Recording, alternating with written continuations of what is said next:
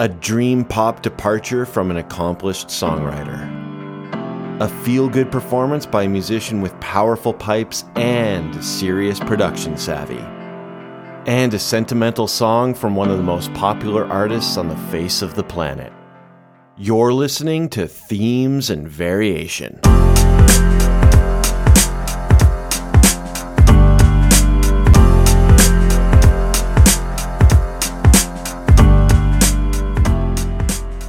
Themes and Variation is a podcast about music and perspectives brought to you by the online music school Soundfly. I'm your host, Carter Lee. Pew, pew, pew, pew. Folks, we are back for 2022 with a brand new episode of Themes and Variation coming at you. We're feeling refreshed after a fantastic holiday. I hope this new year is off to a fantastic start for you. And speaking of being off to fantastic starts, I would say we're really cooking over on soundfly.com. We have some incredible courses we're working on right now with some amazing artists. You know us for our Kimbra course, RJD2, Kiefer. We have some really, really exciting new artists that we're working with right now, and should have some more information for you on those courses very, very shortly. And of course, you can subscribe at soundfly.com to take advantage of our existing courses. And you can tell them Carter sent you by using that discount code THEMES to take 20% off a monthly or annual subscription. And hey, you might even want to check out working with a mentor one-on-one on maybe some new musical goals. I'm actually starting a session right now. Started last week with my man Marty, who you're about to hear on this podcast. You know, if you know anything about my musical career, which why would you? But if you do, because you've maybe been listening to this podcast a lot, I'm a bass player by trade and a lot of touring and performing and stuff in my background and working on records in that way. But I want to get a lot better at production, so I turned to Soundfly. I turned to some mentorship, and I am digging deep into those goals right now. I'm learning a ton about mixing and editing and things that maybe I already knew a little bit about, but I needed to level up in a big way. And Marty's helped me do that. So check out our mentors at soundfly.com as well for any musical goals that you have and you want to achieve this year. So let's turn our attention to this episode and its theme of songs from the imminent past, which truthfully is just our way of saying songs from 2021. And of course, joining me on a celebration of some of our favorite tracks from the last year is my frequent co-host, Mehea Lee, and our good friend, producer, composer, and Soundfly teammate, Martin Fowler. Martin is a remarkable musician, having composed music underscoring Pulitzer Prize-winning radio from This American Life and other #1 iTunes podcasts. He's composed ad music for clients like MLB, BMW, Coke, and Spotify, and contributed to beats for the likes of Lil Wayne, Princess Nokia, and Aja the Queen. You might also remember Marty from some of our episodes here at Themes and Variation, including our very first episode ever, songs from the first album I ever bought. Love the guy. He's always just such a blast to sit down and talk music with. And we get into all kinds of things on this episode, like our own musical goals for the year, the super unique production of Dijon's track Big Mics, and some wild themes we want to see on the podcast this year. So without further ado, let's get into the episode, Songs from the Imminent Past. Folks, another Themes and Variation coming at you, the first one of 2022. Hope this year is finding you very well already. Of course, joining me on this episode is my frequent co-host, Mehea Lee. Mehea, how are you doing? I'm doing really well, Carter. How are you? I'm fantastic. We are bringing back a classic heavy hitter guest, the very first guest to ever appear on Themes and Variation, Martin Fowler. Marty, how you doing? Beer, beer, beer, beer. Bringing it back. Call back. Happy New Year. Happy New Year. Happy pod year. Happy pod day. We were thinking songs from the past year, and Marty threw out this beautifully worded theme for this episode, songs from the imminent past. I like it. All my art school friends are rolling their eyes. Would you consider us all art school grads? I'm always a little on the line with that. No, music school grads are art school grads, yeah. Yeah, 100%. Guys, I have a different kickoff question for you for this episode. What are your musical goals for 2022? Anything that you guys, about the music that you're making? Hey, I hate this question, but I think that's fine because I want to know. I don't hate this question. I like this question for other people. For myself, but it makes it gets a little too real. Well, I was writing down my little notes because sometimes I take notes in case you guys are making a really good point during the podcast and I don't want to interrupt you, but I don't want to forget my thing. I just wrote January 12th, 2023. So I have bypassed my musical goals for the year mentally. That's great. I don't know. Skip me for now.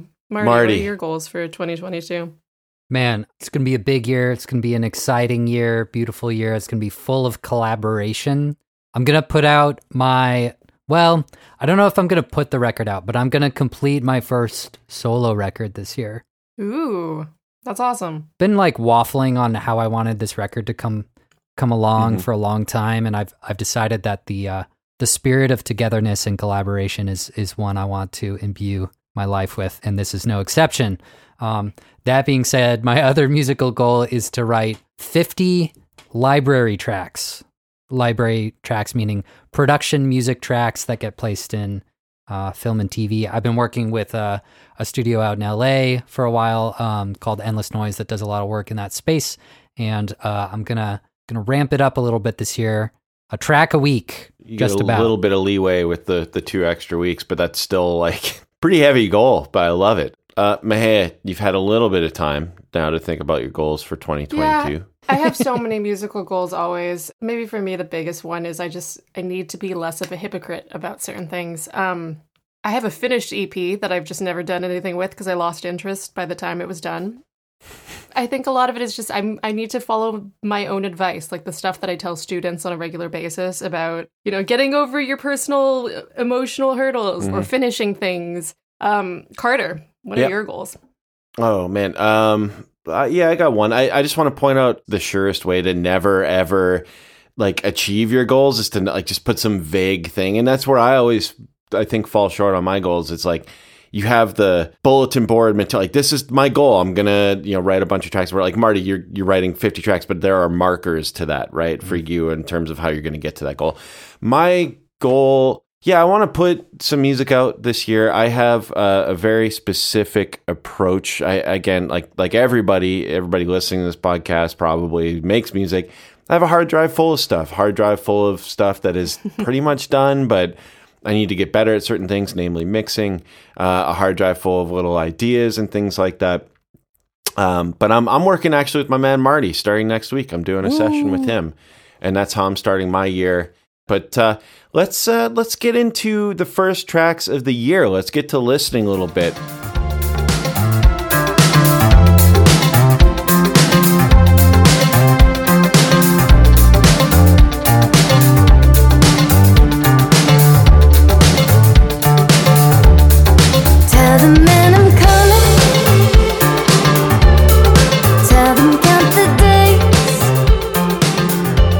Folks, we are listening to Japanese Breakfast, Be Sweet. Japanese Breakfast, of course, Michelle Zauner. You guys, you heard this track before I'd selected it for this episode? Yeah. And what were your first impressions of it? It's catchy as hell. It's catchy as hell. I want to hear that all the time. Every time, and I haven't heard this too many times that I'm aware of, but the times I have heard it for some reason, I feel like you can picture the bassist, and this isn't his deal, and this isn't how he performs, to my knowledge, he never has, but I picture a Fred Armisen character. Something about that bass line, I just picture a bass player who's rocking back and forth with really happy eyes and a straight mouth expression, if that's what you call that. I don't know what it is. I think there was a little tongue-in-cheek, the way that the origin to this song, but it actually became a very real version of a dream pop, nostalgic 80s track. And we'll get into that a little bit, but I think its origins certainly are light and playful and fun. Michelle is an artist that I always think of I listen to Japanese Breakfast all the time. And then I sit back and do I really listen to enough? And I really don't think that I do. Certainly Soft Sounds from Another Planet. Absolutely love that record and was, I think, my introduction to her work.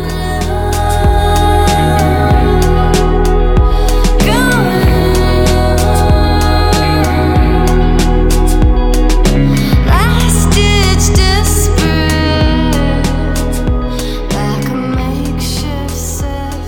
this track, released on Jubilee. It was actually written with Jack Tatum. I wasn't super familiar, but like digging into the Wild Nothing stuff, certainly very dream poppy. You can definitely hear the influence that Jack Tatum would have had on this track for sure.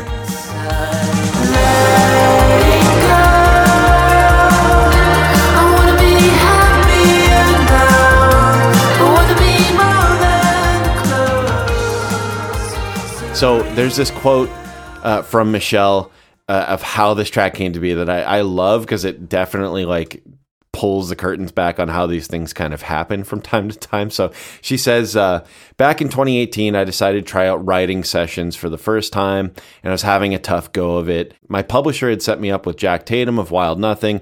What happens is they lie to you and say, Jack loves your music and wants you to help him write his new record. And then to him, they'd say, Michelle loves Wild Nothing. She really wants to write together. So once we got together, we were like, I don't need help. I'm not writing a record. So we decided we'd just write a pop song to sell and make some money. We didn't have anyone specific in mind. We just knew it wasn't going to be for either of us.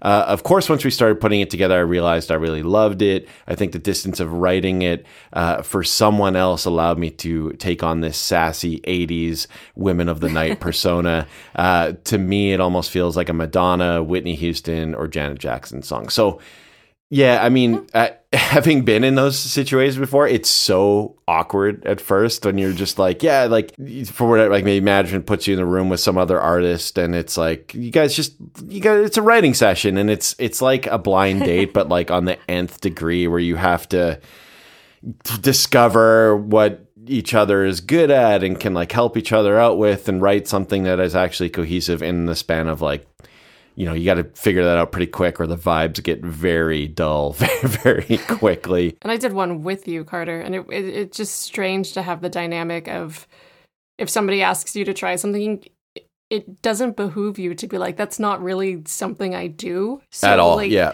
Yeah, so you have to lean into you have to hold your cards close to your chest in terms of the things that you are good at and proud of being good at, if they're not familiar with how you work. And at the same time, you have to be willing to try on hats that you wouldn't normally wear, because you just don't want to be the negative person stopping the creative juices flowing and being like, oh, I'm not really a singer. Like, no, I'm not the one you want to jump on the mic as we try to work this out necessarily.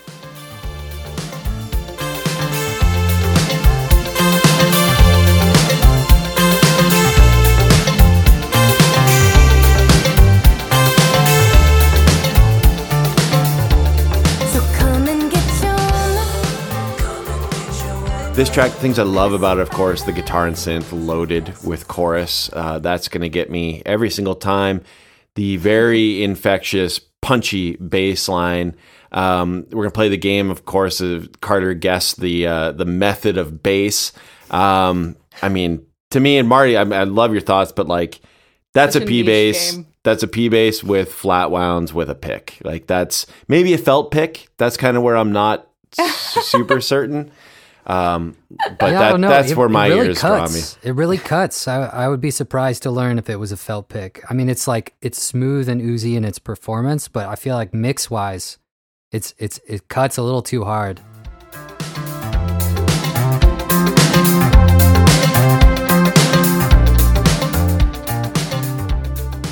The form of this tune is a little unique. I think it's not like a super straightforward. You have two verses, one of them 16 bars, the other one's only 8.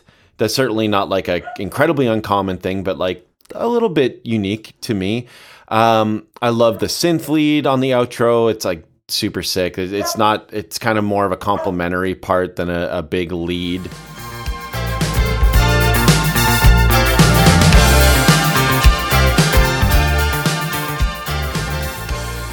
I want to touch on the harmony of this track for actually a very important reason. Super straightforward changes in D minor for the most part. There is a 5 minor chord used in the pre-chorus that moves to the flat 7 instead of resolving to the 1 chord right away, which I'm going to play for you guys right now.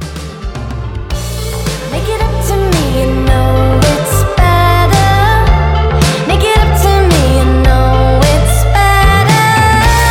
Be sweet to me, baby. I wanna believe in you, I wanna believe.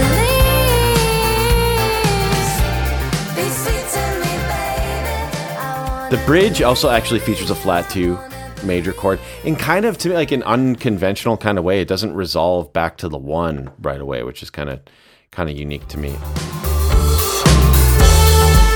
Recognize your mistakes, and I let you back in. Realize not too late. Love you always. Make it up to me, you know it's better. My one, not even gripe, but like I want that pre-chorus to loop a little bit the second time around. It's so good. Like there's so much space, and that lyric is phenomenal, and the melody is just so powerful too. So, but you know, all Which of this lyric, the "Make It Up to Me" line. yeah. But Yeah. not to get off track here, but the harmony side of things. The reason we went through all that is Zahner actually said she took music theory lessons and studied piano in preparation for this record. I love hearing that. She noted I was able to incorporate more interesting chord changes and write more on piano for the first time. Love hearing that, because I think so often there's a shying away from, you know, if I learn how to do this stuff, I'm just going to be boxed in by this knowledge that I have now, which is so counterintuitive. But I understand that perspective. I understand being afraid of, well, if I learn how to just use some more advanced harmony stuff, like I'm going to lose what made my music special in the first place. I think that 9 times out of 10, 99 times out of 100, that's not the case. You usually just add more tools and they end up working. That fear of like, if I learn theory, will it impact me negatively in a creative sense? I think there is a phase when it will, to be honest, but I think it's like a growing pains phase. You got to that fight is through worth that. Working through. Yeah, if you're So I think there's room for like you can get as far out as you want and as creative before you know anything, and then I think you also are more likely to do that more efficiently and more successfully when you're at a point where you're not fixating on the knowledge because you're so comfortable with it. But yeah, I think there's a sophomoric phase where it's like, yeah, you might get in your head a little bit for a little while. The thing that I've learned by going through too much of being in that headspace is that a tool is only as useful as how creative it helps you be, which is to say, like, you know, Laura Faye, who's the lead singer-songwriter of Arthur Moon, the band I play with and produce with, they're very open about only having as much theory and harmony knowledge as they need for what they're working on. And that sort of creative confine gives them the freedom to explore things and be surprised by things, and opens up a creative space that if you know everything, you don't necessarily have immediate access to. It's kind of closed off from you. Like if I know what all the chord possibilities are, it's kind of overwhelming.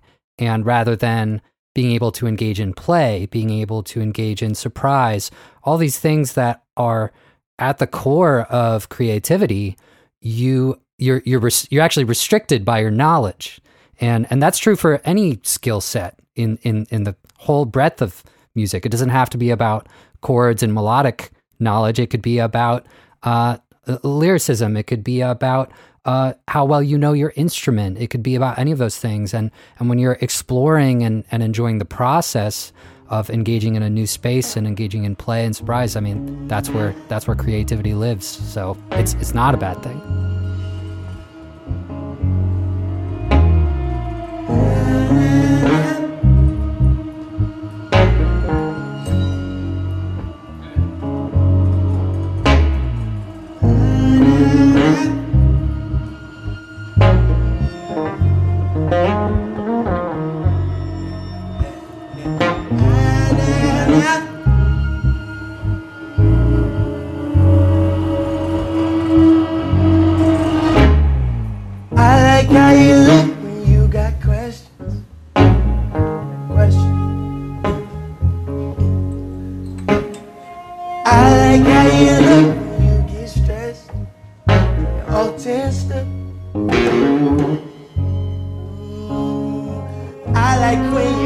Marty, what do we have the pleasure of listening to? Man, so this is a tune called Big Mics from his 2021 record, Absolutely. This is the artist Dijon.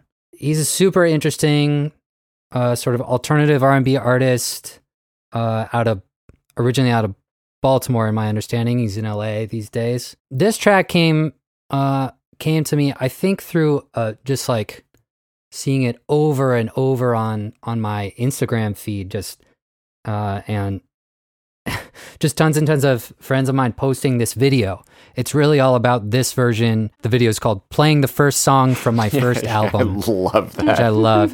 And it's just, it's him in a house that immediately feels like it's a house just like somewhere random in LA. And he's just in there with, I think it's like 6 or maybe seven homies. And they're just like, I don't know what some of them are doing. It looks like they're having a house rehearsal, know? Mm-hmm. It's so casual and so warm. And over the next, I think 7 minutes, they play this version of this, of his first song off his first full-length album. And it's just this gorgeous unfolding, a constant growth over the course of the performance. I like when you're mad. I like when you get moves. 2 eyes in your 2 eyes. Moves. I like how you look when you undress. When I come back, say, I might drop to my knees, Joel, please. It's hard enough for me to like sit through any full track, I feel like, without like my mind wandering and stuff. But this was like completely enthralling. And you mentioned the room. The room, like visually, is super important, but it plays such a huge role in the sound of this track. Like, yes. There's a mic laying somewhere that he's dialing in and dialing back, so like the stomping is being picked up like really heavily, and it's so cool. Oh my god, is that ever cool? Like where's the he room mic'd? is. It's interesting. I don't totally know. I mean, I see that there's an XY pair on the table, which I think is supposed to just pick up a lot of what's happening in the room, because they know it's set up so that he can just wander. They know he's going to wander. The point is for him to wander. And so, later in the song, he's singing a verse and like you can barely hear it because he's between those mics and the drum kit mics. You take me, you say, I might drop to my knees, Joanna, please. You take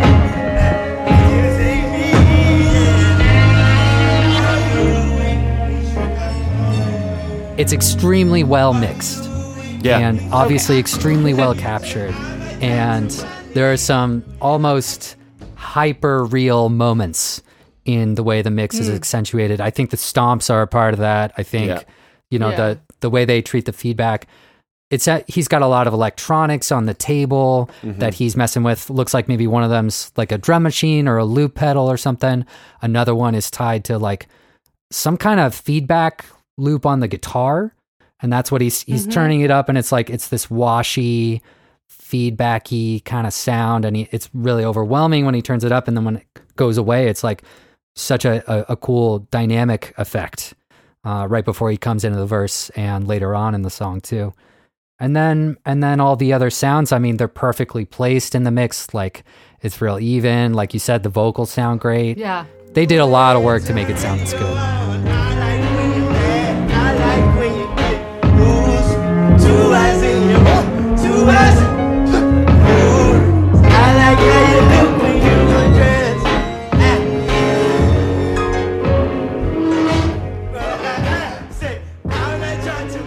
It's interesting. He's got just a real taste for Americana, from the sound of the guitars to the honky tonk piano to the stomps. There's a lot of those elements in there.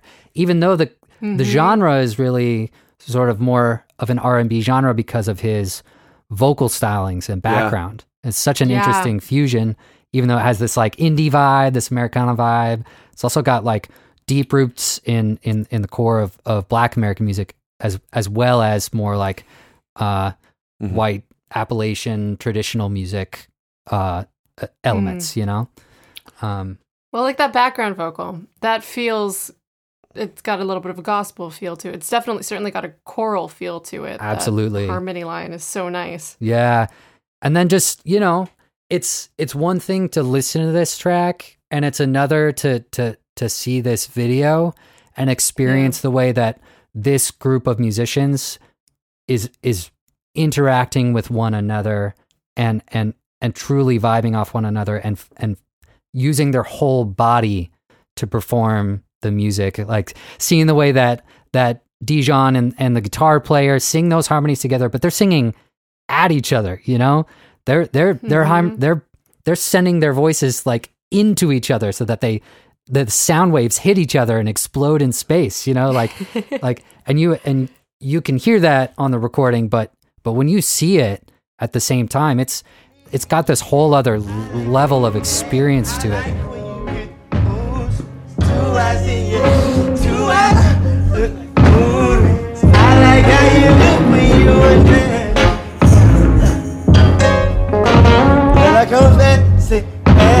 I might drop to my knees, Joanna, please. Will you take me? Will you take me? Yes. I might drop to my knees, Joanna, please. Would you take me? Would you take me?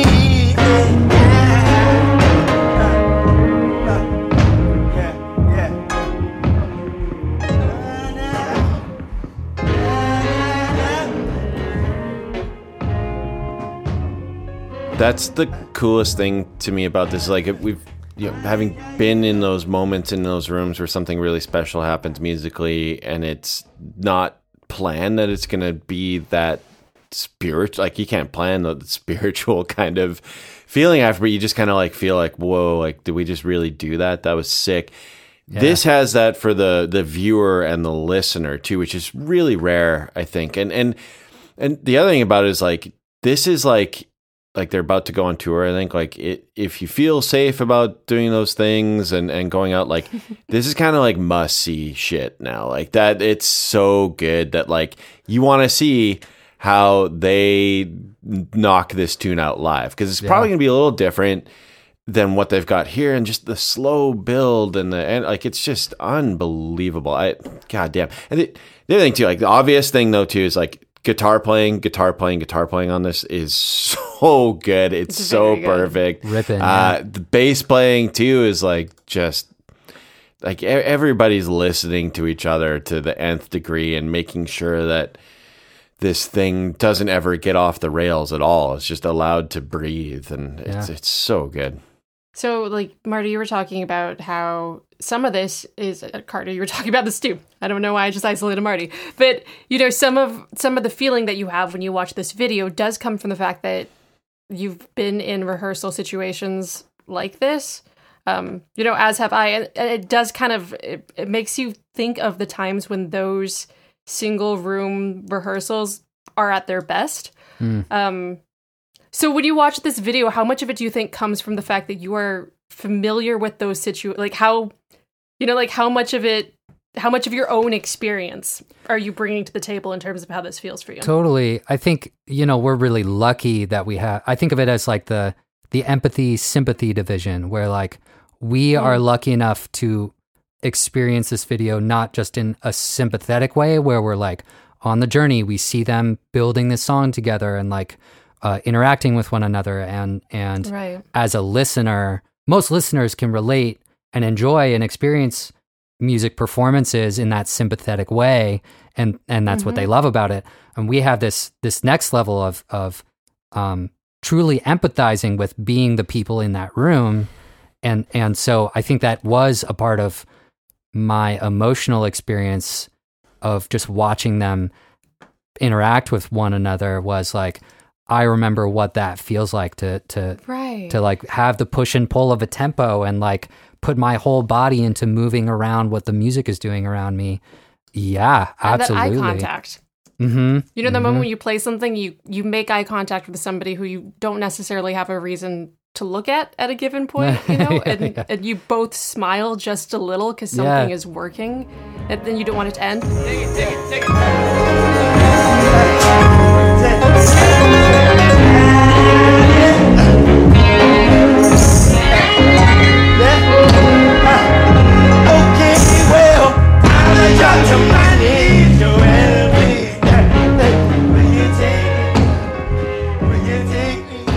think I've put praise on the mixer and the producers of this particular session enough, but like truly the amount of chaos that this track builds into and yet comes through with such great clarity, like kudos to them. I mean, it takes, you can tell all these guys, and I think they're all guys in the room, are really heavy cats. Like they know what they're doing. They're playing with incredible dynamicism, incredibly tasteful parts, incredible tone. That comes from the players first, obviously. But to make all that stuff work together, like, man, takes a lot of post-production work, and it's pretty killer. The only other thing I'd say is, you know, I've really driven home that this video was really important for me, but you listen to the record and it feels like you're in this room when you listen to the record. And the other tracks are just as beautiful, just as hard hitting. He's got some, like, a couple of singles that are slightly poppier, but they do not drop the sort of at home, in the room with you kind of feel, production wise, performance wise. And I can't recommend this record enough. Absolutely. Yeah. But I'm not fine at all.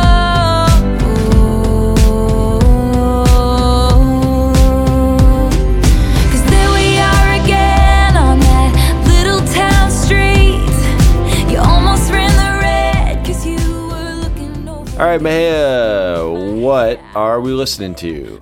The 10-minute version of the Taylor Swift song All Too Well. From Red, Taylor's version from last year. The original album Red came out in 2012, I believe. First of all, the re-recordings, obviously you guys have heard about this, are familiar with this. What are your thoughts on that? Because it's really interesting to me that's all It's going on. awesome. Good for her. That's phenomenal. Like, okay, you're not going to give me my masters back. All right, I'll just make new copies. Like, it just goes to show, like, Who else could do it? Exactly. What other artists could be like, I have such a rabid fan base that I'll just re-record the same songs and then they'll want to support that. And I think it's awesome. I think it's fantastic. So for listeners who don't really know, the situation is basically Taylor Swift could not attain the rights to some of her own music masters, and so decided that she was just going to go ahead and make new versions. I mean, I honestly can't think of anyone else who could pull it off, but it's also interesting to see how she's changed as a performer. Marty, I can see a look on your face that makes me feel like you have thoughts whether or not you've tied them all together just yet. I have made the terrible mistake of reading YouTube comments below the video, which was not a good idea. Not a good idea at all. So forgive my strange looks. Did you get anything good? You know, it's interesting what people have to say about the scenario depicted in the song, which is, you know, we're not there yet. But going back to what you're talking about the situation of her re-releases, I mean, I think it's killer. I really, really respect that she is doing that, and I really don't respect the people who are not trying to work with her, for whom it is all about money. I just think the way we treat copyright, especially at the highest levels in the music industry, is really, really gross. You know, I'm glad she's able to stick it to him, because I really don't care for him. Yeah, I guess in October 2020, Scooter Braun sold the masters, videos, and artworks, I think for her first 6 albums, to Shamrock Holdings, an American private equity firm owned by the Disney estate, for reportedly $300 million. So that, cool. That serves the art, really. It's horrible, but it's also like, this is, again, all like, people do things that benefit them more than anything else, right? So if he's going to be able to do that, it's only because the system is set up for him to be able to do that. And it sucks all the way around, but good for her. But hopefully this will change some of those things, or at least bring it into our consciousness in a different way. I've always liked Taylor Swift. I've never loved her enough to be like a Swiftie, you know. I don't have that with any artist, really. I've never crossed over into that threshold, but pretty much everything about her, I'm like, that's an interesting, positive thing for music from my perspective. I mean, how many other major, like, Billboard top style artists are the primary songwriters on the bulk of their music? That in itself is amazing to me. This song is sort of, for a lot of critics in particular, the moment when people realized she wasn't like a flash in the pan country pop star. This is a real song that shows somebody with emotional depth that can write something powerful and relatable that it doesn't have a timestamp on it, or not timestamp, like an expiration date on it, I guess. Yes, Carter? Here's the thing. My take, like, lyrically, the only thing, like, it's a beautiful song and that's great. And I could be reading this wrong and I'm trying to, like, put my own spin on it. But, like, let me just get this in relation to the video. Taylor she's the older woman, 13 years later, right? So she's both women. She's both women, right? But like in 13 years in the future, releases a book. I can't remember what the quote was on the book, but it was like a stunning debut novel or something was on the board. Awesome. But like based on this 3-month relationship, I think that happened 13 years earlier, like that's wild to me. That is so wild. Wait, so are you talking about our reality or the reality of that video? Sorry, Because that's another thing about her, right? She's very personal in what she's writing about, and this is one that the source has basically been confirmed. Who's the source of this? Guess. John Mayer? No, that's what I thought too, and I hate that this is part of the Taylor Swift conversation, but it is, because she dates interesting people. The song is supposedly about Jake Gyllenhaal. Yeah, all the comments below are talking about that. Just interesting. Yeah, of course they are. I think your Source point code. is good. I think your point is a good one, Maheo, which is like one of Taylor's great talents as a songwriter is full immersion of an emotional space.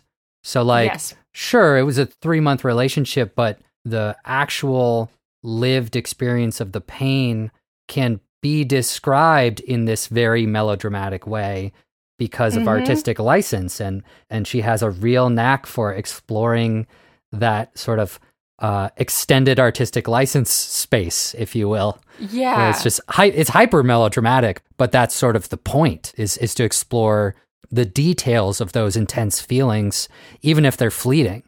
Totally.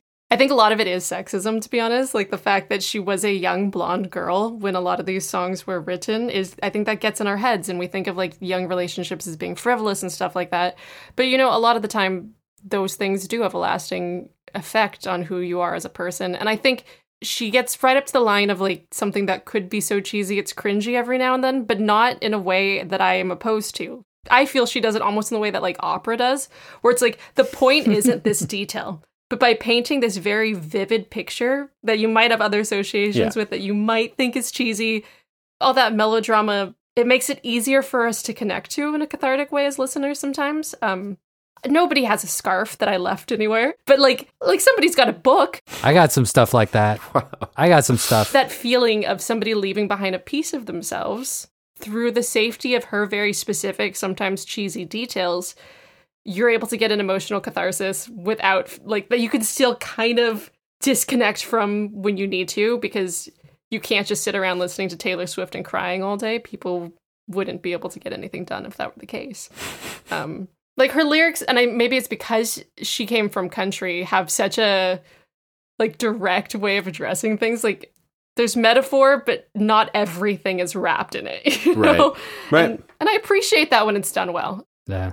But yeah, I think in the history of great American songwriters, there are few people who have really mastered that blunt but beautiful way of writing lyrics. And I think that in our generation, she's one of very few. Mail back my things and I walk home alone. But you keep my old scarf from that very first week, 'cause it reminds you of innocence and it smells like me. You can't get rid of it. Until last year, American Pie held the record for the Guinness record for the longest song to make it to the Billboard 100. Taylor's version, the 10-minute version, I should say, of All Too Well has now taken that throne. Mm-hmm. Yeah, 10 minutes. People are listening to the whole thing. Apparently, the song was originally about 10 to 12 minutes long. And for the 2012 version, they had to bring in Liz Rose, who's a frequent Taylor Swift co-writer collaborator, to help her shorten it. Listen, Taylor's got a lot of feelings. Don't hold her back. You know? I know. But the song does build more. And I think what always worked about this song, even in the shorter version, is the fact that it has this very steady build. Like the climax is huge. And in the 10-minute version, it's even bigger and more satisfying when you get there.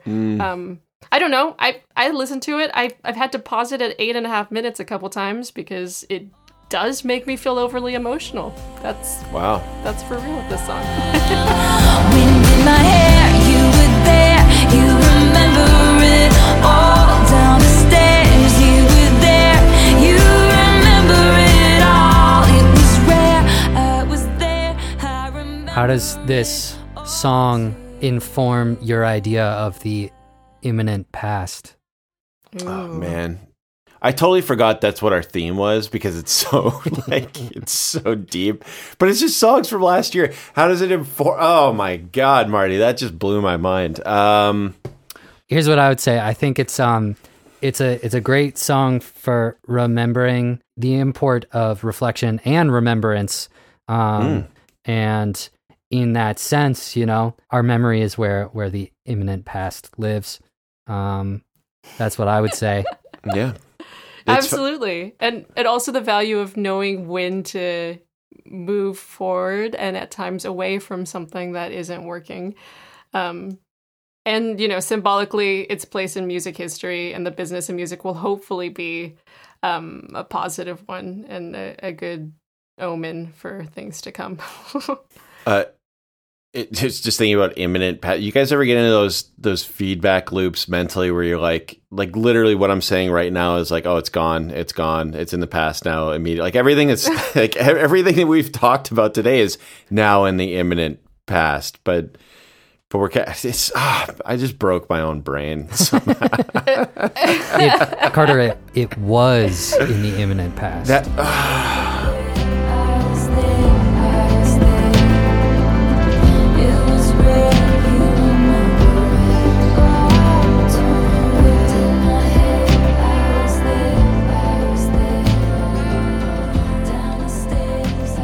Are there any themes that you guys are excited to talk about in 2022? Yeah, Persona songs. I really want to do that because I have to go out and find the record that I used to have that is like this podcast was made for this. Oh, you mean like alter ego songs? Yeah, alter ego songs. Like that I had the perfect just for me to be able to dig into it. Oh boy, I'm very, very excited about that. But I have to go like this record. I'm not going to give away the artist, but the artist was so like it went so poorly. Their alter ego record went so horribly that they've scrubbed it from the internet. They like lawsuit after lawsuit to make it not really visible or listenable. I found 4 copies of the record at Amoeba. I bought 3 of them, and now I have to figure out how I'm going to find. I didn't know you bought 3. Yeah, well, they were like $4 each. So what are you going to do with them? That was another thing another project. Yeah, number one, those are investments. So absolutely. Marty, are there any themes or types of themes you're hoping for in 2022? Well, I was trying to think, you know, I always love the quirky ones, but this theme of time kind of has me thinking of like songs, undeniable future classic songs. Ooh. Which is to say like pieces of music. I have here on my table the Bach 6 suites for violoncello solo, as made famous by Yo-Yo Ma. I'm enjoying slowly learning them on my 5-string bass. But like, you know, he wrote this shit how many 100 years ago? And here it is on my desk. So it's always interesting to me to go through the exercise of saying like, what of contemporary culture will anyone care about, 300 years from now? And that's going to do it for this episode of Themes and Variation. Thank you so much for listening. We want to know your favorite songs from the imminent past. So as always, there's a link to a Spotify community playlist in our show notes. Feel free to add your selections there. And as we embark on another year of episodes, we want to know what themes you want to see on Themes and Variations. So if you have any theme suggestions or questions or comments about the podcast, feel free to drop us a line at podcast@soundfly.com.